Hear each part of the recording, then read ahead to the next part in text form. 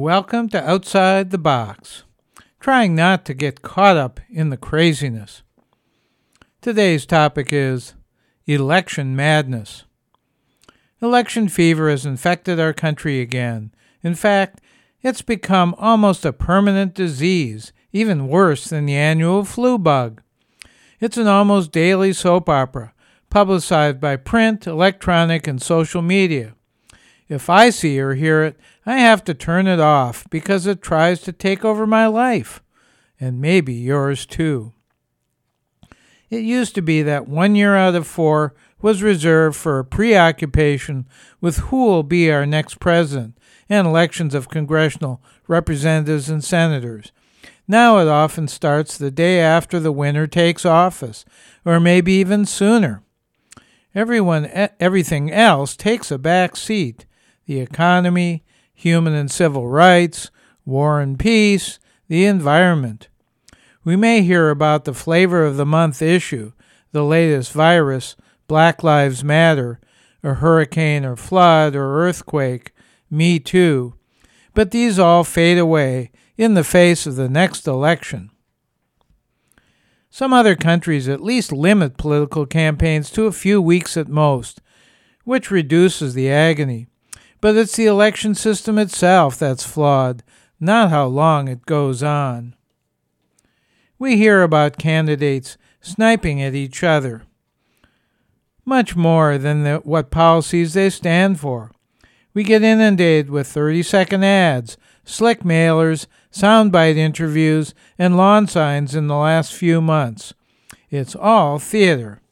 Billions are spent on campaigns that we could be using instead for insulating homes and businesses or paying for universal health care.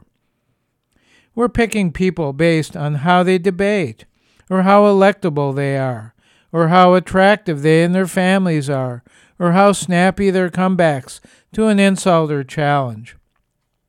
Winning elections requires certain skills, but the ability to govern is not one of them. The most outrageous and horrible a candidate's statements are, the more their popularity rises. It's no wonder more and more presidents are actors, musicians, comedians, reality TV personalities, or national gadflies. Would picking names at random really be worse than the election system we have now? The irony is that we can't even depend on our elections being free and fair anymore. The Russians, and who knows who else, want to manipulate us to get their best friends or the politicians they can control into office. Hackers will be trying to take down electronic voting equipment, so every vote won't count. If the current president loses, he may claim fraud and throw the whole country into a massive street fight.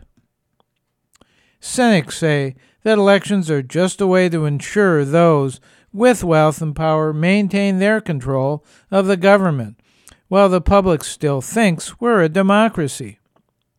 As elections get pricier, that analysis seems more and more accurate. Isn't it time we put on the brakes and came to a screeching halt with this election madness? What's important is finding out what the will and desires of the public are and how to express them through laws, policies, and how we all live our lives. Sadly, the politicians we elect don't often represent our will and desires. Only a minuscule part of the population supports white supremacy and the destruction of the environment in the interests of large corporations. But that's what we're getting with the current White House resident. Over 90% want stricter gun control legislation, but Congress has gone nowhere with that. Most U.S.ers want us to spend only a small percentage of the hundreds of billions of dollars that the federal government now gives to the military.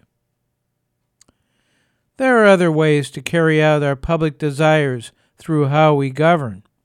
We can use more polling, surveys, and referenda to know what the public really thinks. We can use direct democracy more and representative democracy, including elections, much less. Are you prepared to tolerate election craziness between now and November, and then again as soon as the election is over? Or do you want some other system?